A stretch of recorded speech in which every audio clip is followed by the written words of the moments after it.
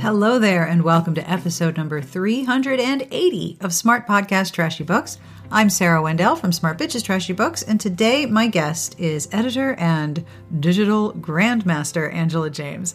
Angie and I have known each other for a long, honking time. I think over 14 years.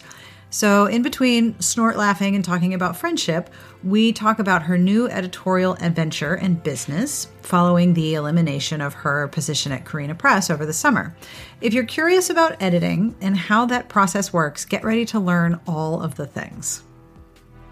Today's podcast is sponsored by Unravel You by Diana A. Hicks.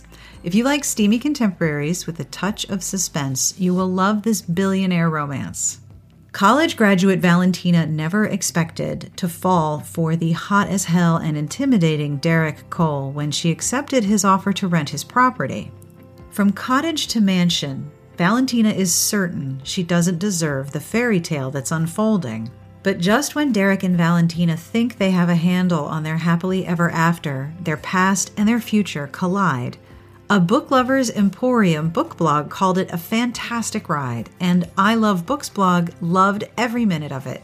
Unravel You by Diana A. Hicks is available now on Amazon and free with a Kindle Unlimited subscription. Find out more at dianahicksbooks.com. Today's podcast and the transcript are brought to you by The Modern Breakup by Daniel Chidiak. Part confessional diary, part tell-all from multiple points of view, The Modern Breakup has become a social media sensation that is intensely relatable for anyone who navigates the dating world and still isn't sure what to make of it. So many women are connecting with The Modern Breakup, finding questions they've asked about their relationships inside Amelia's perspective as well, helping them feel less alone. Reviewers on Amazon call it a must-read, saying, quote, "It's like this book is reading my mind," end quote. You can find The Modern Breakup by Daniel Chidiak everywhere books are sold, and stay tuned at the end of the podcast for a sample of the book read by me, yours truly. It is still holiday travel season, isn't it? And if you are looking at more travel time or just longer commutes because the trains are crowded, or you just don't want to interact with people, I have a word for you, and that word is audiobooks. Audible has the world's largest selection of audiobooks and audio entertainment, including Audible originals. You can start listening today with a 30-day Audible trial. Choose one audiobook and 2 Audible originals absolutely free. Visit audible.com/trashybooks or text trashybooks to 500-500. I will never stop thinking that's so cool. If you sign up, you can get the latest Audible original from Alyssa Cole, which you learned about in last week's episode. The AI Who Loved Me is available now, performed by Regina Hall and Mindy Kaling, among many others, and it's part of an Audible subscription. So you can get a 30-day Audible trial with 1 audiobook and 2 Audible originals for free. Visit audible.com/trashybooks or text trashybooks to 500-500. That's audible.com/trashybooks or text trashybooks to 500-500.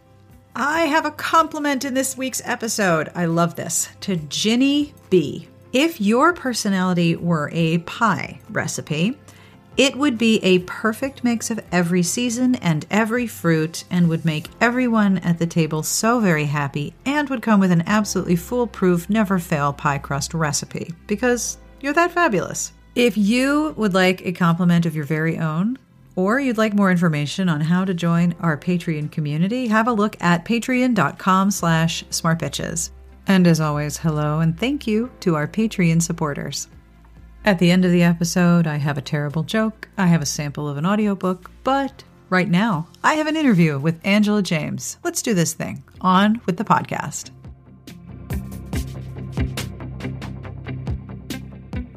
I'm Angela James. Who am I? Well, we've come up with a couple of different names for me. I'm the Grandmaster. I love this so much. Just Grandmaster. We're not going to put any qualifications around that, like Grandmaster of what? It could be anything. Doesn't matter. The other day, Viv Arand called me Digital Rebel. So I thought Digital Rebel works, but really who I am is I'm an editor. I edit fiction, romance, women's fiction, mystery. I am a consultant. Somebody called me the alternative to your agent when you don't have an agent and you need publishing advice. And because I have a background in therapy, it means I'm really good at listening. And I also do publishing strategy, which looks like consulting with companies on digital publishing, as well as other things within the digital industry. So I do a little bit of everything these days, although I think my career has always been that. I think Grandmaster kind of sums it up too. Grandmaster is very tongue in cheek, but it does make me laugh. I don't know. It is encompassing, but also vague. So there's lots that fit in there. Grandmaster of all the things. Which things up to you to decide. All the things. And it couldn't, I mean, Grandmaster, for me, Grandmaster always makes me think of barbecue. So I always get really hungry. Sorry if it makes anybody hungry. I always think of very, very vintage hip hop with like Grandmaster Flash. Oh yeah, like that's a good one. Instead of turntables, you have like laptops and tablets and a bunch of editing pens. Yeah, which is great because I actually have no rhythm, so I'm good at story beats, but not so much when it comes to the dancing or the music. So good, the other kind of Grandmaster. Okay, great. So, what's up with your new business, yo? I know you have just launched a website because I've seen it. And what services are you offering? It's very nice of you to ask, especially since you've seen it more than a few times. It's true. So I should probably say my website is angelajames.co, not the .com. And this really smart person actually suggested that I buy angelajames.co since .com wasn't available. Oh, and really? What a smart person. I know. Amazingly smart. Can you tell me more about that person? In case anybody hasn't guessed, it was Sarah. Yeah, it was totally me. But isn't angelajames.com like a long distance runner? Yeah, she's owned that website, that .com forever. I mean, as long as I have been on the internet, which is well over 15 years, she has owned that .com. And so occasionally I'll mistype it and send people to her website, which I'm sure is very confusing. You could like spin on that, be like, go the distance with the other Angela. Yes. I'm really impressed. I mean, anybody who's ever seen me knows I'm not a long distance runner because I'm short and curvy. So I'm definitely not a long distance runner, and I'm full of admiration for her, as well as the more famous Angela James, who is a hockey player. But yes, it's angelajames.co. And I'm offering freelance editing, developmental and line editing services, some critique and consultation services, and just basically book services, a lot of book services, because books are what I love. So I know this is a question you get a lot, but can you explain very quickly the difference between a line edit and other kinds of editing? Because there's multiple types of editing that you offer, and I don't think everyone really knows what the differences are. Can you give like a quick summary of the differences? I can, because I have done this before. I thought you might have, maybe on a panel. 35 times in your life. A panel, webinars. I've done it a number of times. I only offer two basic types of editing myself. I offer content or developmental editing. It's called the same thing, and line editing. I do not offer copy editing or proofreading, even though I started in the industry as a copy editor. My talent lies in developmental and line editing.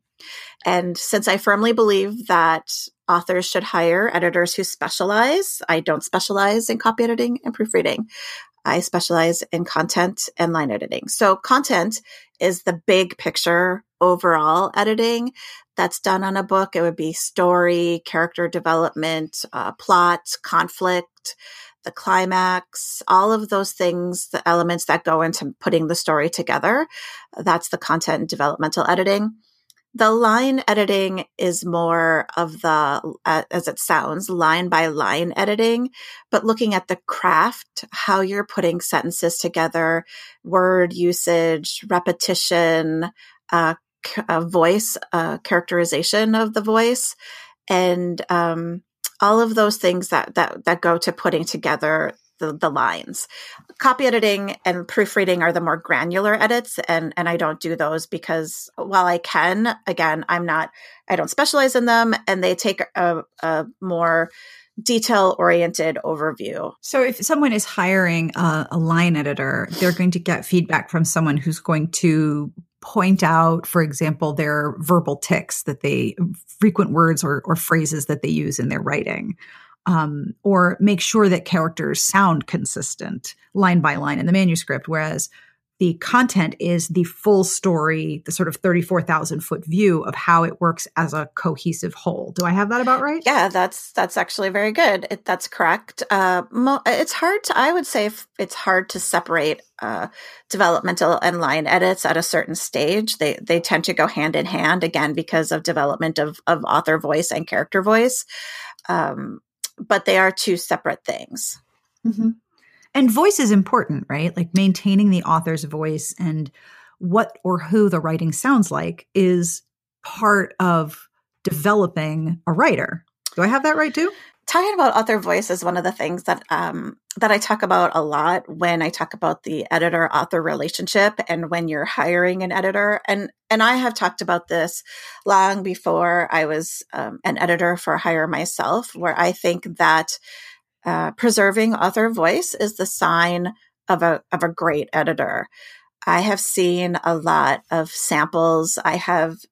Because I have mentored and managed so many freelance editors myself throughout my career at the two presses that I ran, I have seen a lot of aspiring editors who want to test into the position.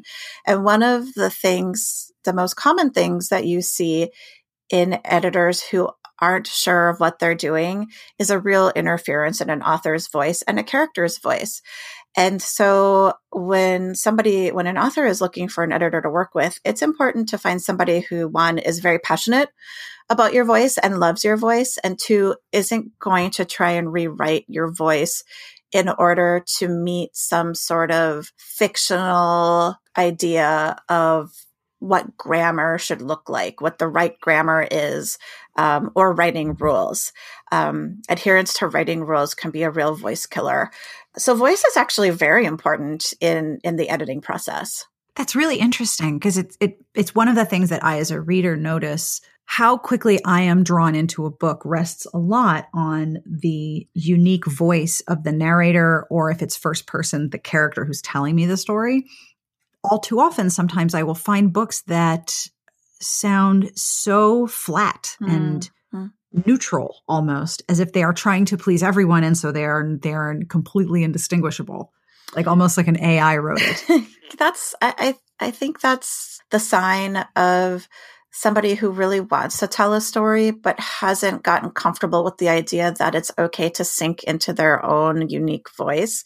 Mm-hmm. And as they're trying to tell the story, as they're trying to edit it to get it ready for the public or to get it ready for an editor or an agent, develop this editing checklist, which I think editing checklists are great, obviously, because I run a self-editing workshop. But I always tell people, don't try and adopt everything. Don't try and edit everything out. Don't try and get rid of all the adverbs or all of the passive voice or all of the adjectives, because what you're doing is you're actually editing out your voice, because all of those elements go together to how you tell a story. So when something feels flat or lifeless, it's because they haven't allowed their character and their own voice to take the story away a little bit. Yeah, almost as if there's adhering to that checklist creates a very stiff formality to the writing.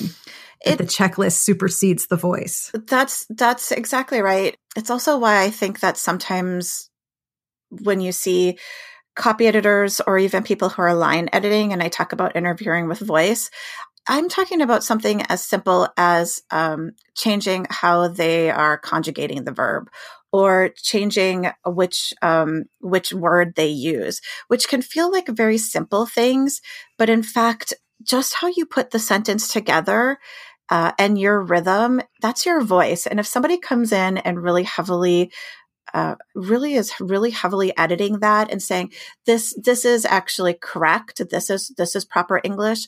Well, first of all, you're taking out the author's voice.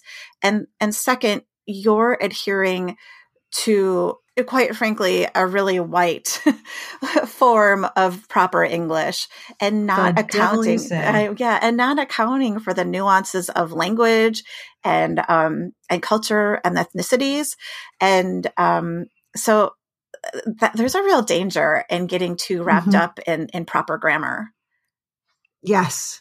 I'm actually listening to here's my nerdy deep dive of the month. I'm listening to an 18-hour course on the history of language because it's really fascinating to me how language changes.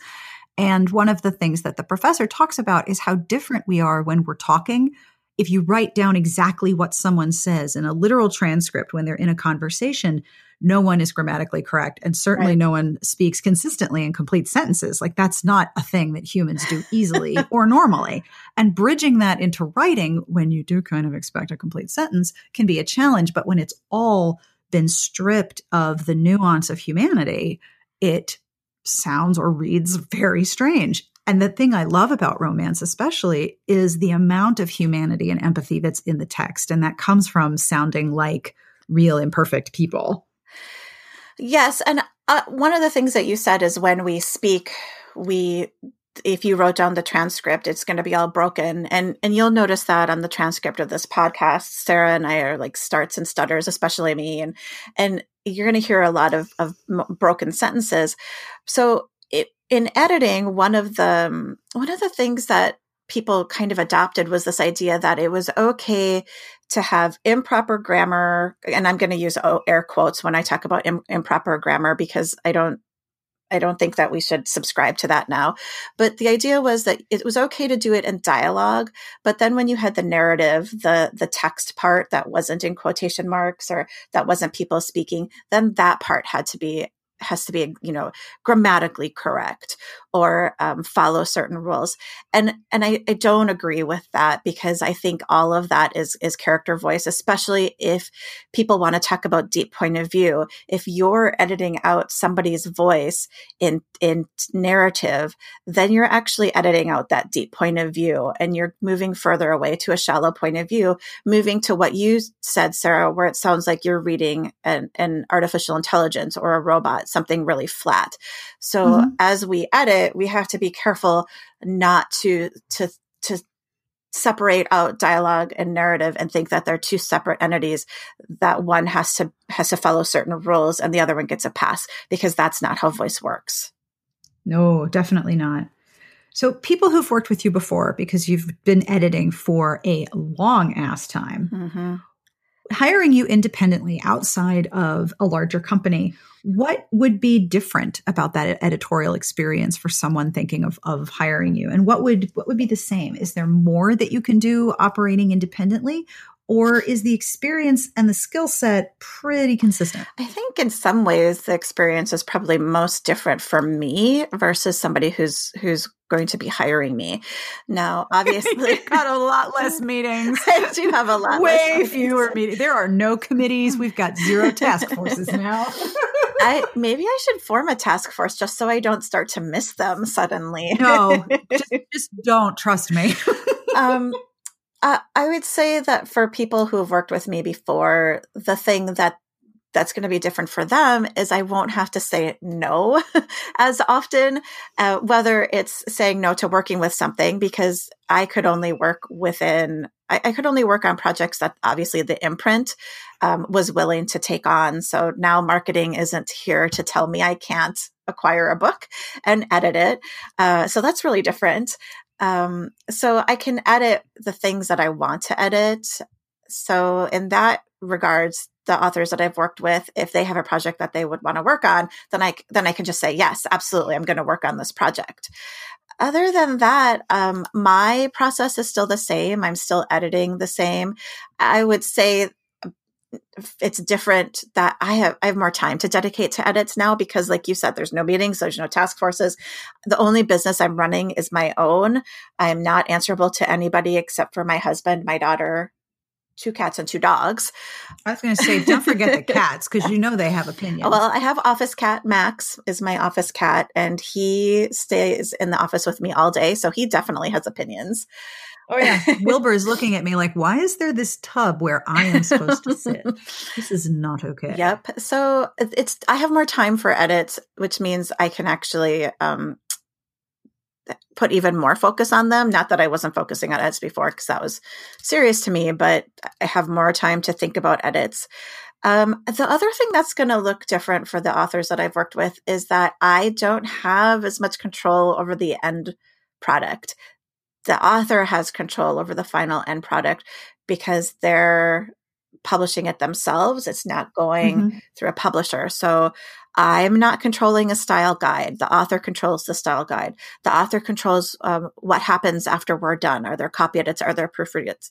Those, like, I don't have control over those things. So that will be different. That will look different for authors as well. And you're not acquiring for publication. You're acquiring for a step of publication, and you offer consulting services to help people navigate all those other steps, but you're doing a much smaller piece. And like you said, are not in charge of the end result, nor are you publishing anything. That's right. And that can be nerve-wracking as well. It's both freeing and nerve-wracking, because when you're editing something for publication in a publishing company, you know what the end product is going to look like.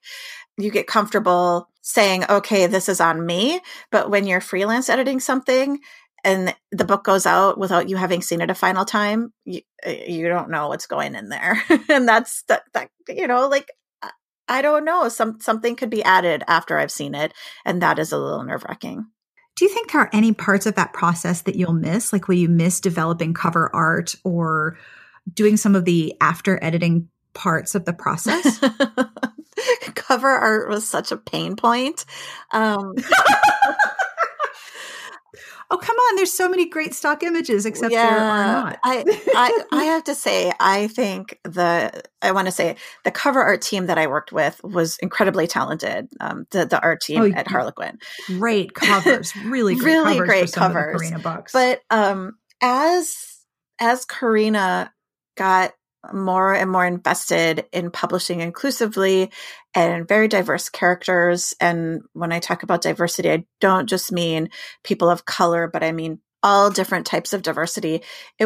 Cover art was really a challenge because the stock photo is just not available.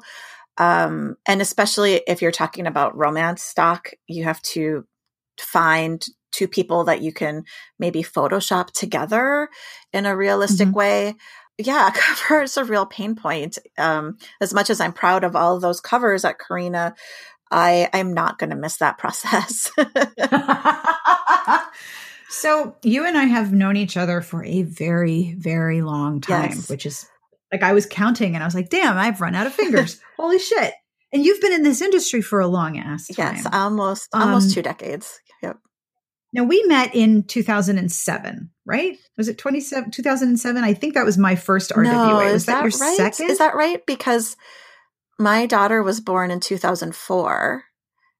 Right. And I was pregnant with my younger son. Yeah. So we met in person. Who was born in 20. We knew each other online before that.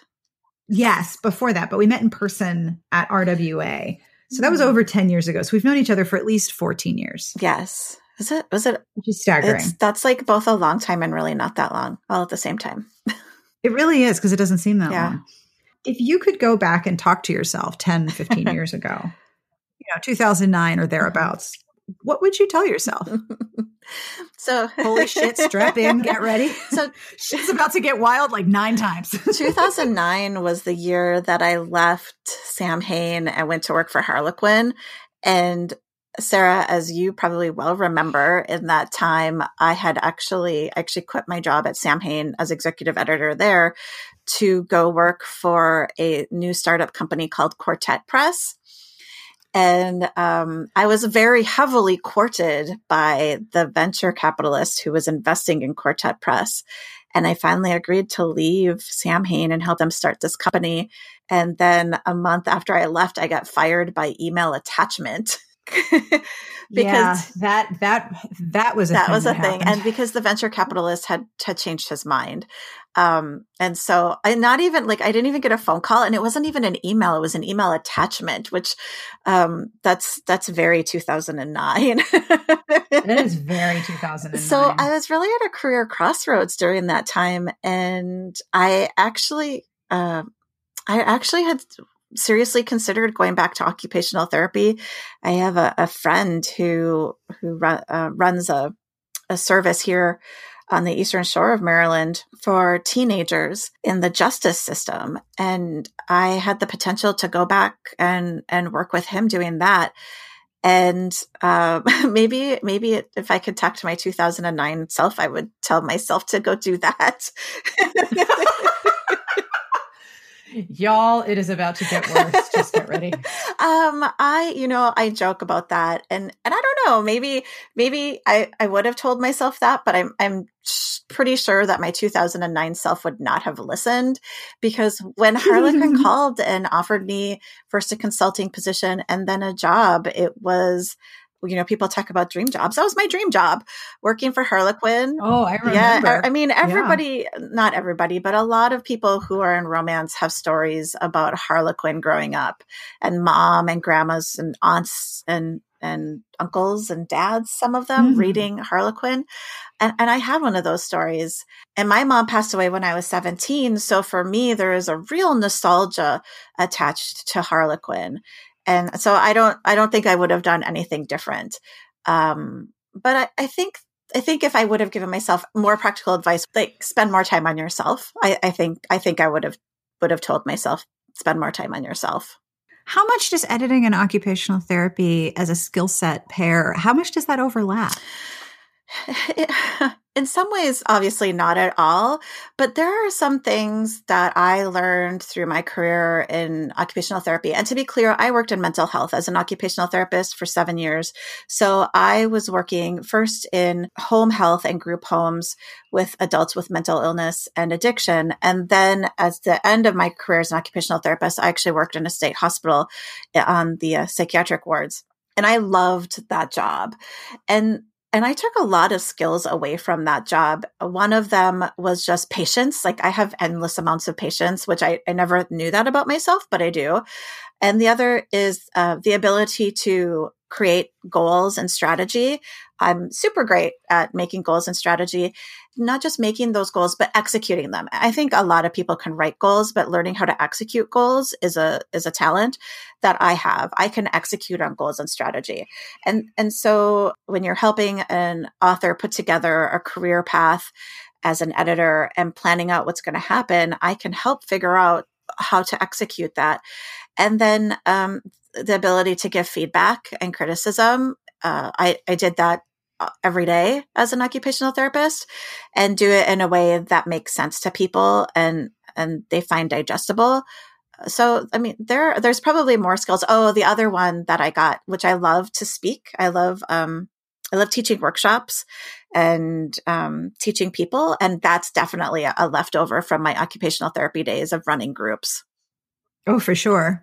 And also taking an individual, whether they are working through an internal problem or working through a manuscript, is being able to see where it is that they're going and then giving them the information that they need and the steps to get from point A to point B to point C to the final destination that you both have in mind. Yeah, that's a really great way of putting it. And now in my new business, my consultation services, people want to just do an hour and talk to somebody, have somebody talk them through, where they're at, where they're going.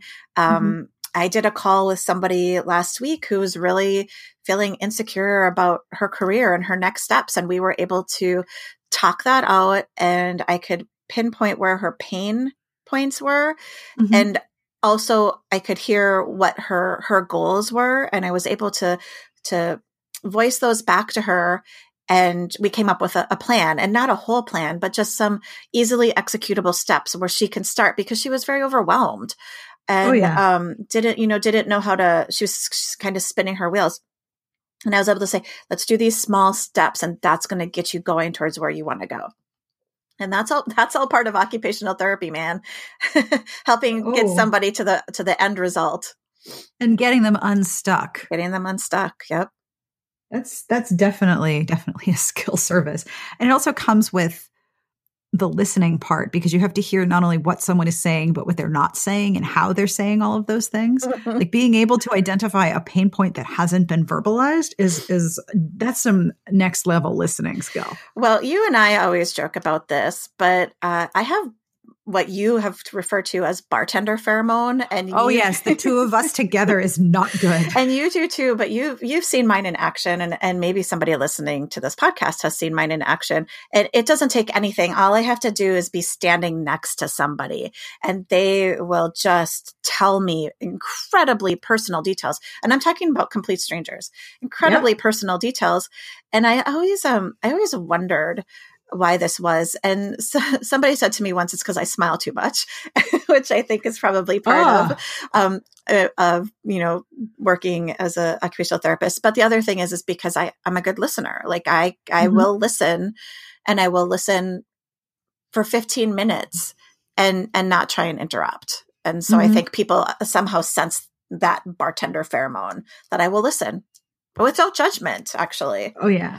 So you helped build Sam Hain and then Karina, and you started working with some authors at the very start of their careers. Yes. Can you talk about some of the books that you've edited and some of the acquisitions that you made where like you got this manuscript and we're like, oh yes, all of these come work over here. This will be great.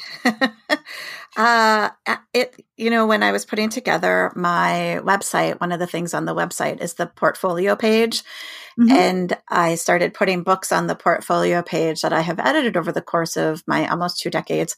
And I was blown away by how many reader favorites that I have edited. Or now when I ask for recommendations on Twitter or Facebook, how many of the books that I've edited or the authors I've edited get recommended to me, which is delightful. And I said this to somebody else. At a certain point in publishing, you as the editor often get removed from the book. So even if you were acknowledged in it at the beginning or your name appeared in it at the beginning, at a certain point in the publishing process, you get removed from that. For instance, when Sam Hain closed and people took back all of their rights and were republishing, all of the acknowledgments got taken out and the credits. So those books are out there without any association with me. So it's weird to realize that I did that, and many people aren't ever going to know. I think at the beginning of my career, the best example is Shelley Lawrenston. Oh, for sure. She is so popular with readers. And at Sam Hain, we published, I think 3 of her Magnus Pack books. Here, Kitty Kitty was one of them. We published those before they were at Kensington. And actually, some of those were published at Triskelion Publishing, if anybody remembers. Whoa, there's a throwback. Some of them were published there before they came to us. So then at that time, Shelley wanted to write dragon romance, fantasy dragon romance. As you do. And so Dragon actually was the first book, and I edited that and the second book in that series as well. Speaking of voice and not editing it out, she has a very specific and distinctive voice. I find that when I recommend her books, I have to say, okay, it's kind of like cilantro. Some people absolutely adore it, and some people think it tastes like soap. And it might not be for you, and that's okay. It's a very specific style. One of the things that I have always loved about Shelley's voice is she has an unapologetically strong heroine voice. Her characters are not apologizing for who they are. Yes. And that was actually, when you consider that Shelley started her publishing career really 2 decades ago, during a time when romance was even more hero-centric, she was a pioneer of that heroine. Everybody wants to talk about the kick-ass, strong heroine. Shelley was a pioneer of that character archetype.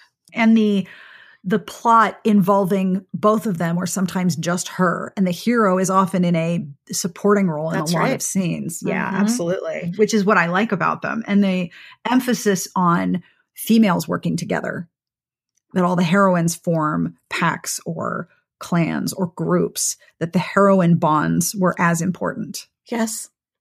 Yes, she just her world building is amazing. Her Oh, it her so her, is. her storytelling, and yeah, when you talk about voice, but Shelley has a recognizable voice and a way of telling a story, and I'm so glad that readers have embraced that.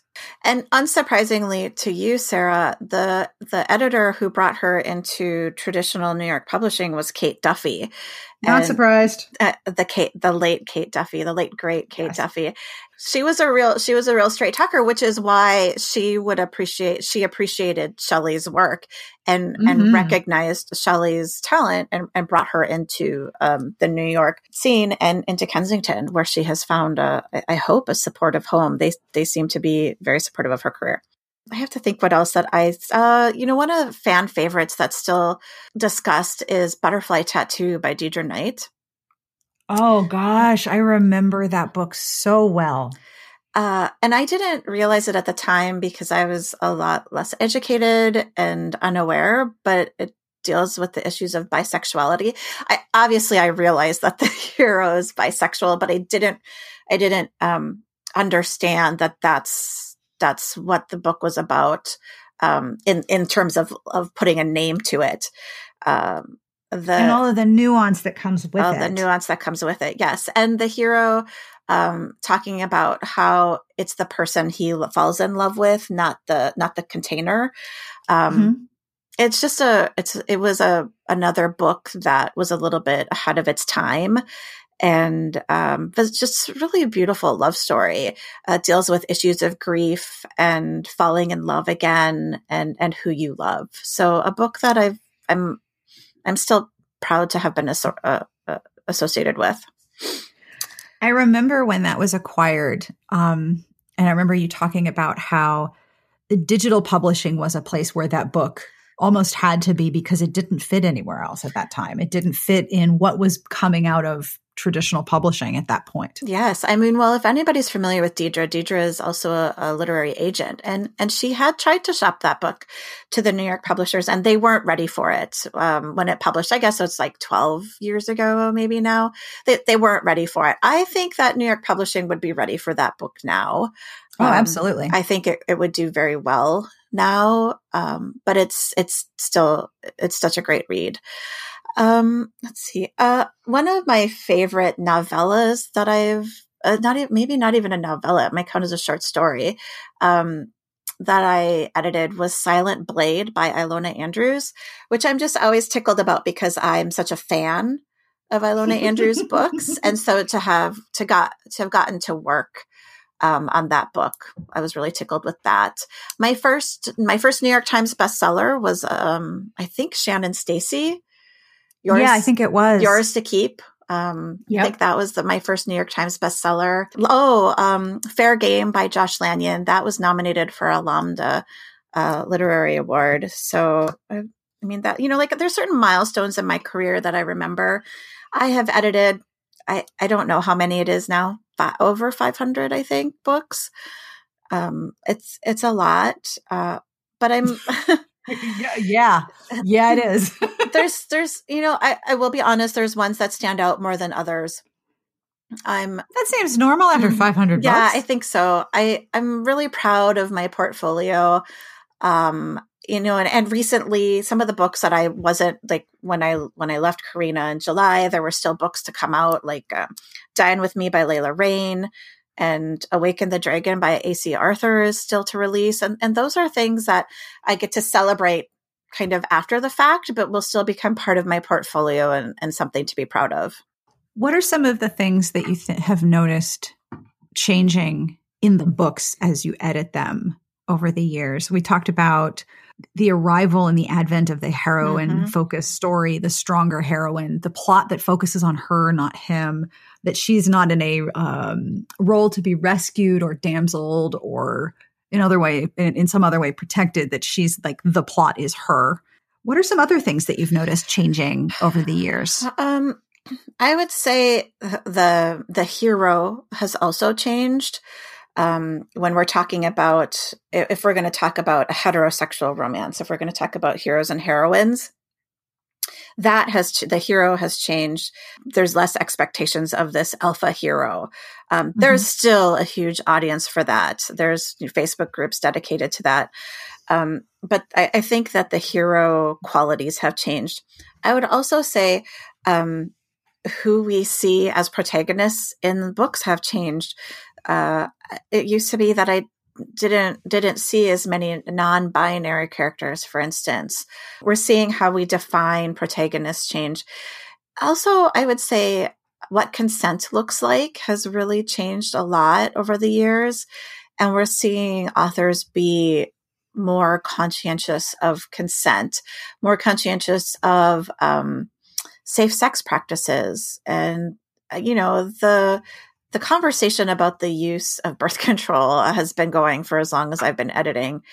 But I feel like readers have started to just accept now that we're going to talk about safe sex. We're going to talk about birth control.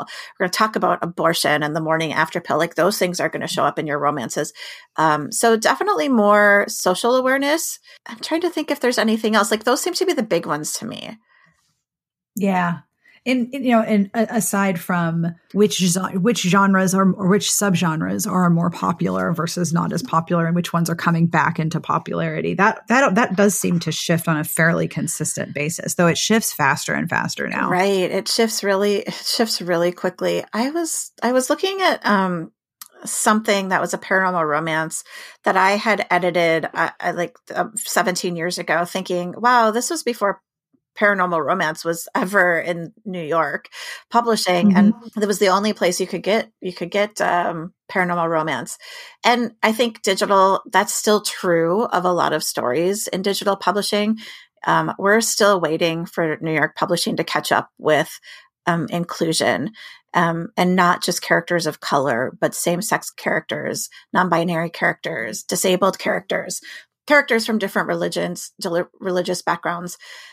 New York is very focused on one aspect of diversity. So as we see the story change there, digital publishing is really what's allowing space for all people to publish. I know that through my own experience, I know that finding and maintaining friendships that you make and create inside a business, inside an industry, it can be really tricky. It can be really rewarding because you speak a similar language. And when the industry is also producing a genre that you love, it's a much larger language and a much larger realm of common topics. What do you value about the connections that you've made? And what do you do when you want to keep your professional and personal friendships happy and healthy? This is not a request for compliments, by the way. I have hit my quota. I'm good. I have a funny story that I was going to text you about this weekend. And then I thought, no, I'll just save it to share. It is actually really rewarding to find friendships within the industry. For me, I don't live in New York, so I'm apart from the industry in some ways. I'm apart from the where a lot of editors and agents and different people in the industry live. So all of my friendships within publishing have had to be developed long distance, which I think is actually a very common experience for authors and bloggers as well. Mm-hmm. Definitely. And so the things that I have really come to treasure in the friendships that I've developed, like yours, is one, the ability to tell you something and know that it's not going to be shared with the rest of the internet. Like, you have a sense of confidentiality. And that is really important in this industry because we all love gossip. I mean, listen, we all love good publishing gossip. We all love it. But you want to be able to tell somebody something, like maybe I want to complain about my ex-employer, or maybe I want to complain about an author or another blogger. And I want to be able to say something that's not like necessarily the nicest thing ever. And you have to be able to have a person that you can do that with, so you can just get it out of your system. and move on, but also know that they're not going to share it with everybody. And that's really valuable. It really is. It's almost the opposite of the, oh, honey, no, no, no, friend. That's right. Like, okay, put the Twitter down and step away from the computer is the same. You want that to have that same level of trust with the person. You're like, I have got to tell you something that is making me insane right now. Yes. And know that either way, both of the directions of those conversations are in themselves like in a vault. Yes, exactly. And when you develop a friendship with somebody, that person kind of becomes the keeper of your history. So like you are the keeper of my history in some ways because you've been with me in several job changes. And You're super fucked, by the way, because I don't know what year it is. So if you need me to actually date this history, we're screwed. But okay. But like you know my stories and I know your stories. So it's nice. And to have that person who believes that you can do something even when you don't believe you can do it, or to tell you that you shouldn't be listening to all those other voices, or to tell you that you are worth more than what you think. Like those are valuable things that you need in a publishing friend, because publishing for everybody, not just authors, publishing for editors and cover artists and copy editors, it is a creative process for us. And as creators, like we get kind of like insecure, and so you need somebody who's gonna build you up. Okay, so I have to tell you my story because you said, so how do you keep those friendships? And we talk about love languages. There's the book, The 5 Love Languages or whatever. And one of my love languages is gifts. I like to do nice things for people. So you, Sarah, helped me a lot with my website and gave me feedback and advice. And so I sent you a really nice bottle of wine last week. But I apparently sent it to my house, not yours.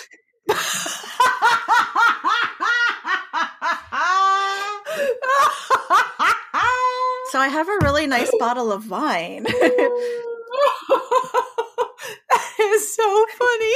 It showed up, the FedEx guy came to my door and I was like, why do I have to sign for this? And he's like, are you sure all you want is one bottle? And I actually said, I don't even want this one bottle. He was very shocked.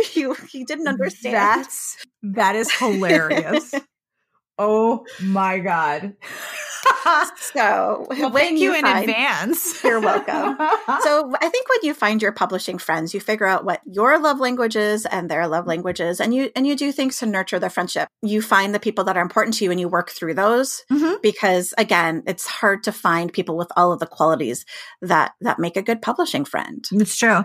And it helps, I think, to accept that the people that you're in relationships of any kind, the people are going to change and evolve, and the narrative of the friendship is going to change and evolve. And a lot of things can come in to interfere with those friendships. Like you see it with people who start out together and then one becomes much more prominent than the other in an authorial career, or one person gets their dream job and the other person does not. Like that, those are really hard stresses to navigate.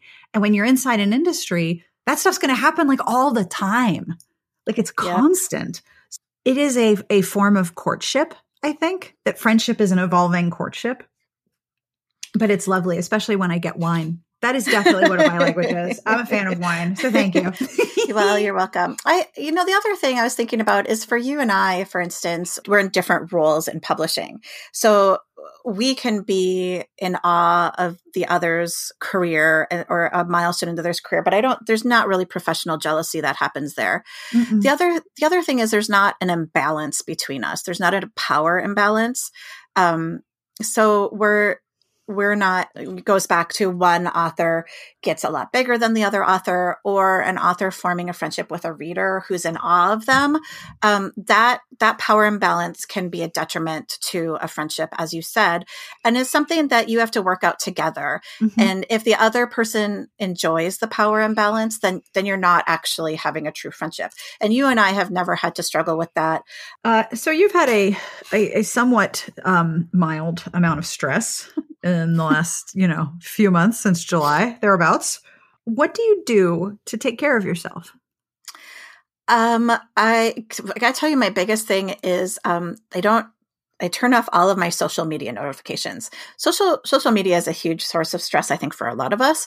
So no notifications allowed on any of my devices. I only see social media when I want to see it. I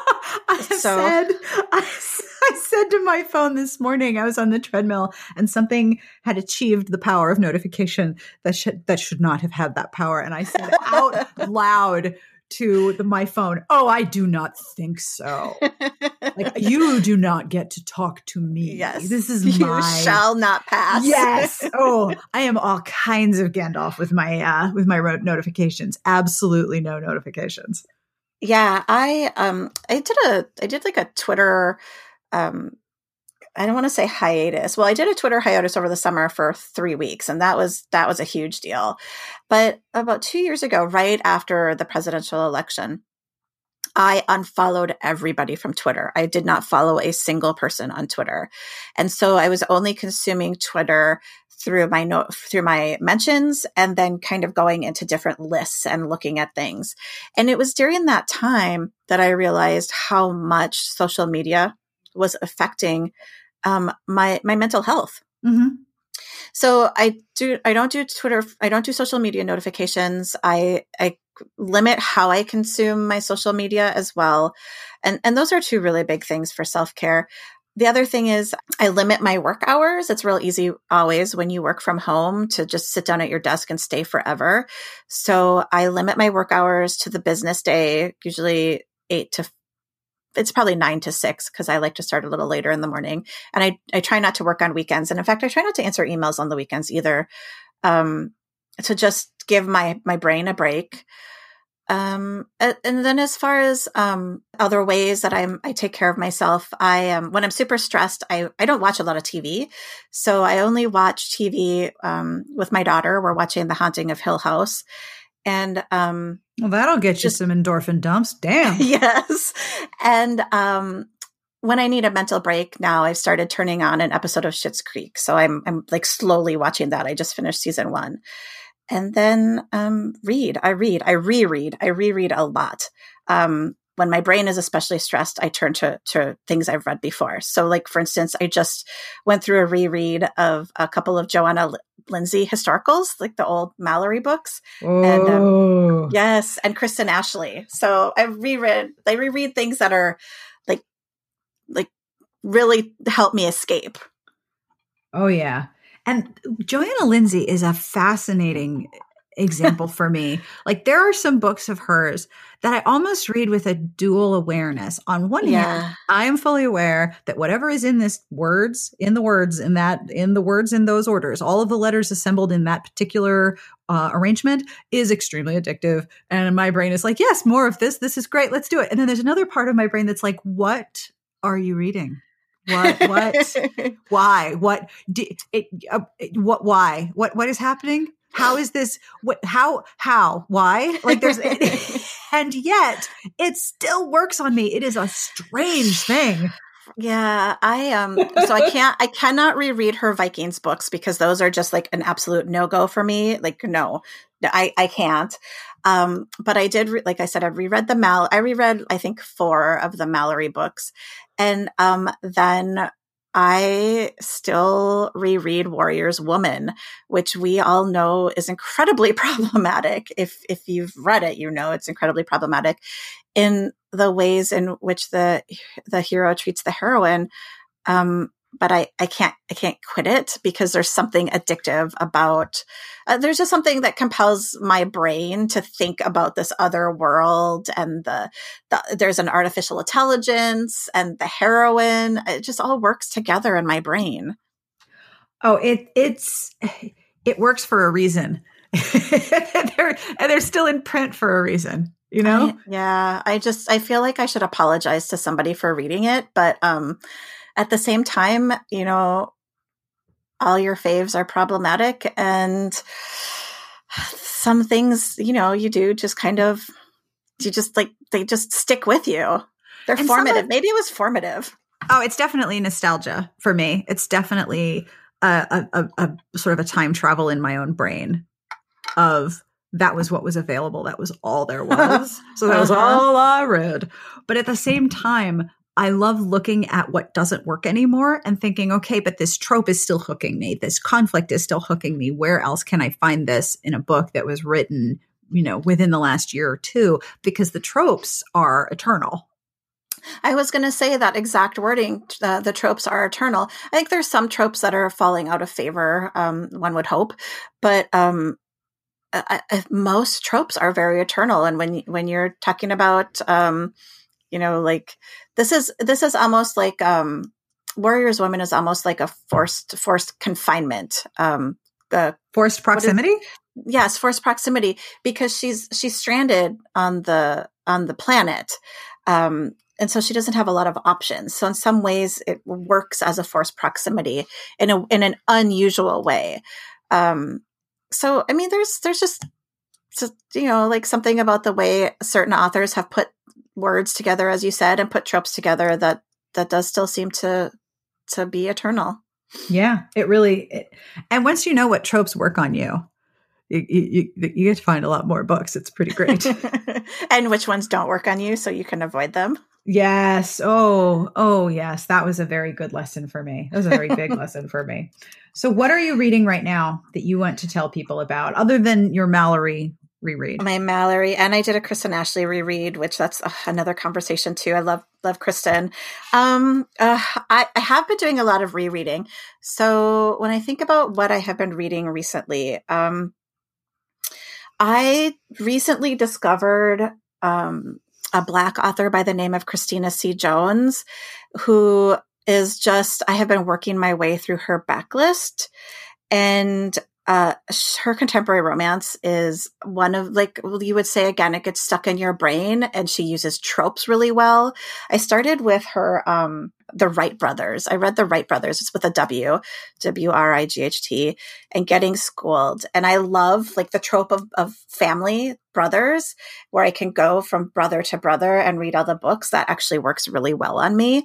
I'm a series reader in that way. And also, she's another person who writes heroines who are just fantastic and unapologetic and smart, like so smart, in a way that draws you into their world. And I say that because some of it's based in academia, so it's based in the the university setting, and you just really get captured by these characters. And so I've been really loving her work. Of course, everybody's talking about Nalini Singh, her Guild Hunter series. And I just finished, was it Archangel's War? So I'm ready for the next one. I'm always ready for whatever Nalini writes. Grocery list, Nalini, bring it on. You and I have talked about Sherry Thomas and the Lady Sherlock series before. So good. Yes, so good. And I think you're doing an event with her that will have taken place. And I love Sherry. Again, Sherry's another one who writes just super smart books that make you feel smarter for having read them because the characters are so smart. Oh, absolutely. Oh, you know what? We might have talked about this, or you might have heard me mention this. I have been reading a nonfiction. For those of you out there who are raising teenage girls, I've been reading Untangled by Lisa. I think her name is Damore, and it's guiding teenage girls through the 7 transitions into adulthood. And I have a 15-year-old. She's going to be 15. And we're definitely going through some teenage anxiety. And this book has really kind of reminded me what it's like to be a teenager working through friendships and hormones and emotions. And it's such a soup. It's so, oh my gosh. Some days I'm just like 1 minute she's just happy and the next minute she's not. And I keep talking to my husband about the fact that we just have to be understanding and remember that high school, she's a freshman in high school, is so hard. Oh, and it really is. So much harder than it ever was for us, honestly. So it's a process.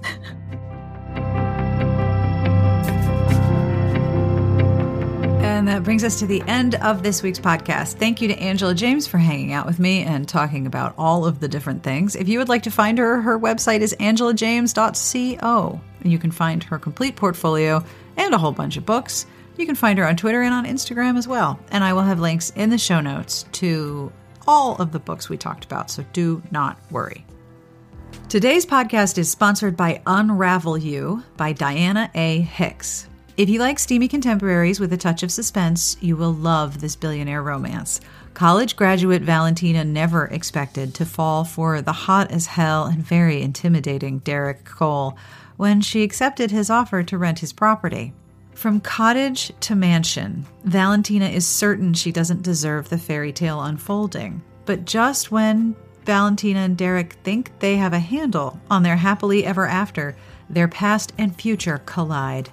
A Book Lovers Emporium book blog called it a fantastic ride, and the I Love Books blog loved every minute of it.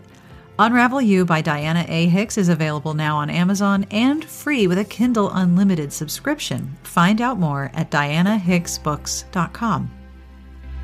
Today's podcast and transcript are brought to you by The Modern Breakup by Daniel Chidiak. Part confessional diary, part tell-all from multiple points of view. The Modern Breakup has become a social media sensation that's intensely relatable for anyone who navigates the dating world and still isn't sure what to make of it.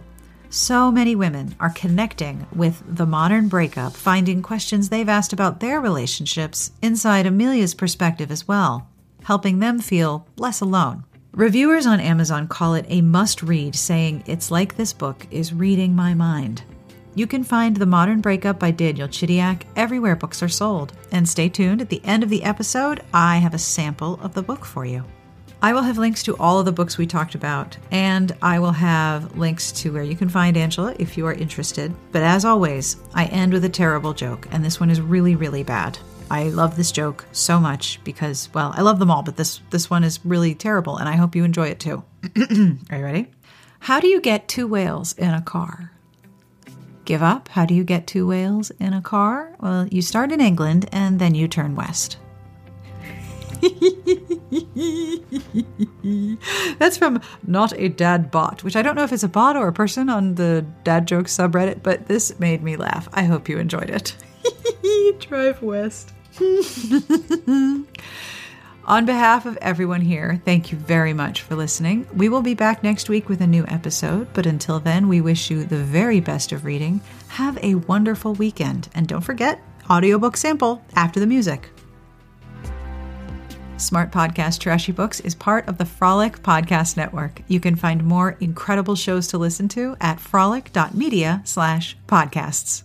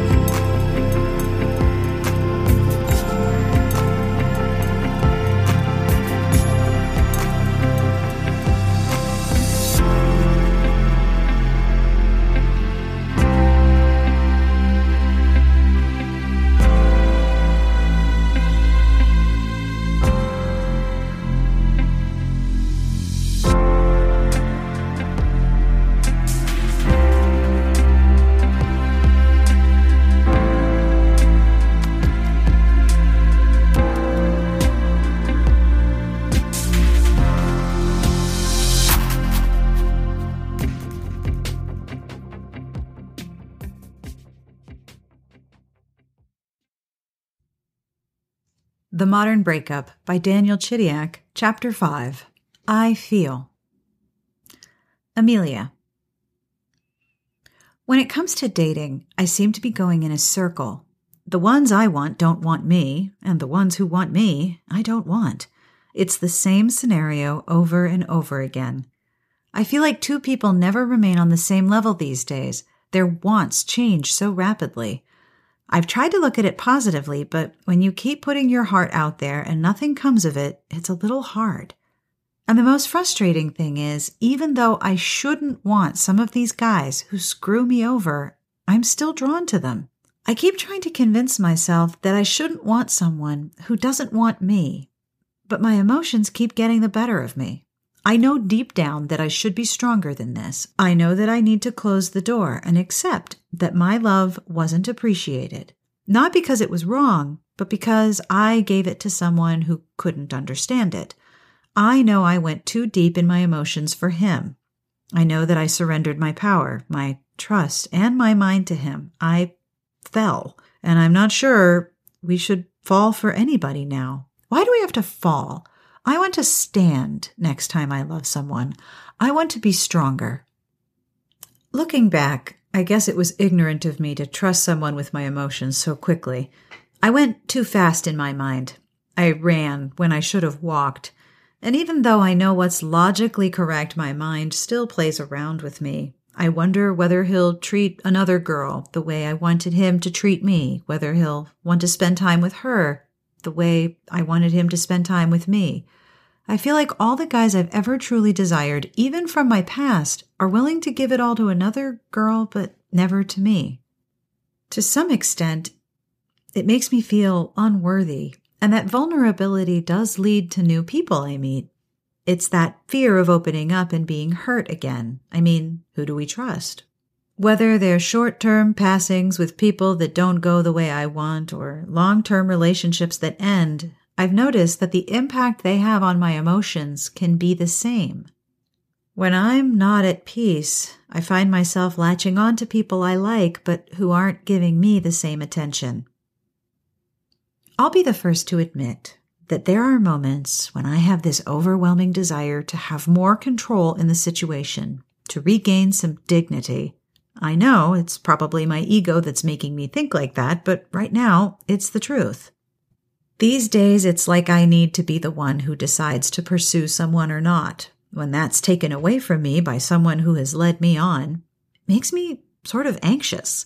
And I believe that comes from insecurities and emotional instability. It comes from being fucked around so many times. And I'm not like this all the time. Usually I'm a happy person and try to keep a positive mindset, but sure enough, every now and then, I meet someone who makes me swallow the advice I would give to anyone else. Old scenarios repeat themselves, just with a different person. I start obsessing over someone I don't even really know. As much as I want to see this situation clearly when I'm lusting over someone, I can't. All logic and rational thought get thrown out the window. Sometimes I find myself writing emotional text to people, either out of anger or hurt, then contemplating whether I should actually send them. I'll think of all these things I want to say, hold back from sending, backspace and edit the text 5 times, hold back even harder, then get weak and press send. I try to convince myself to send it by saying, I should always express myself, no matter what. Or, maybe if I explain my point of view and how I'm feeling, they'll care.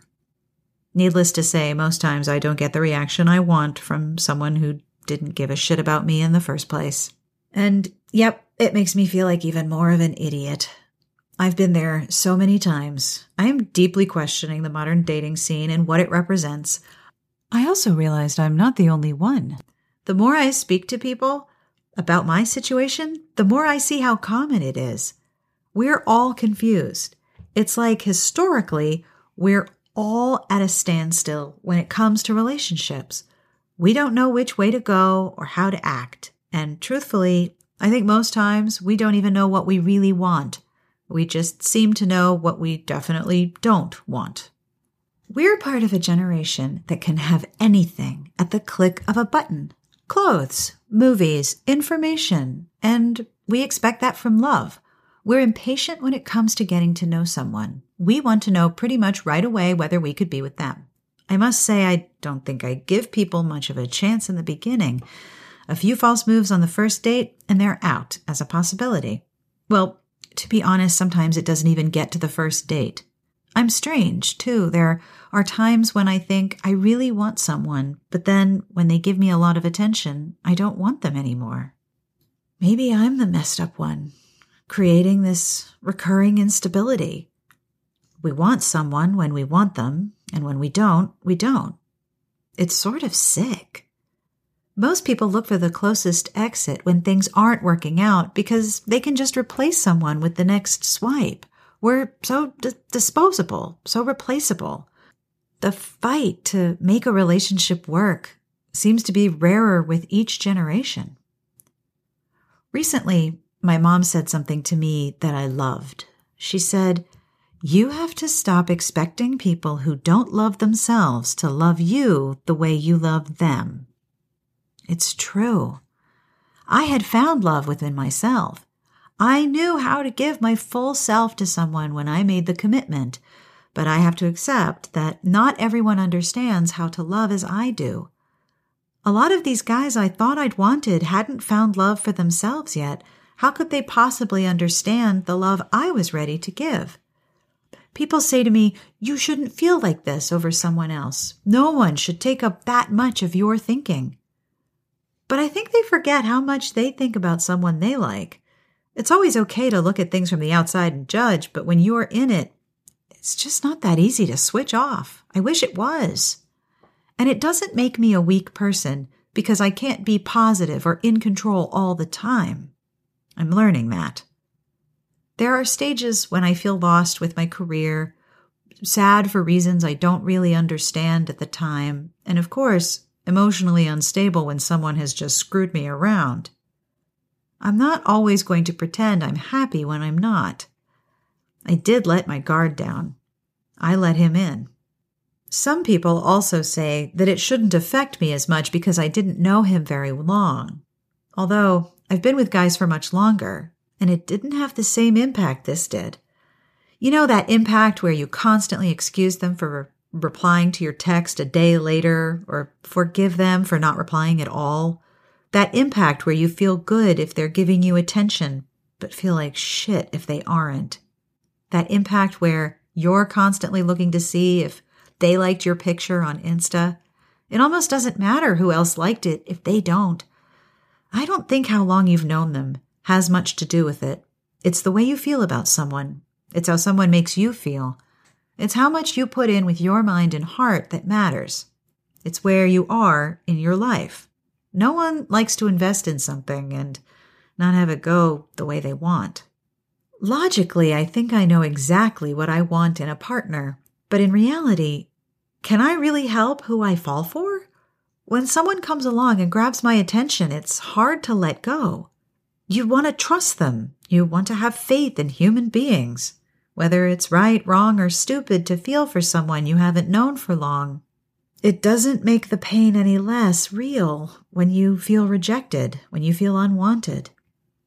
If I'm an idiot for allowing myself to feel emotions, then that's a tag I'll gladly take.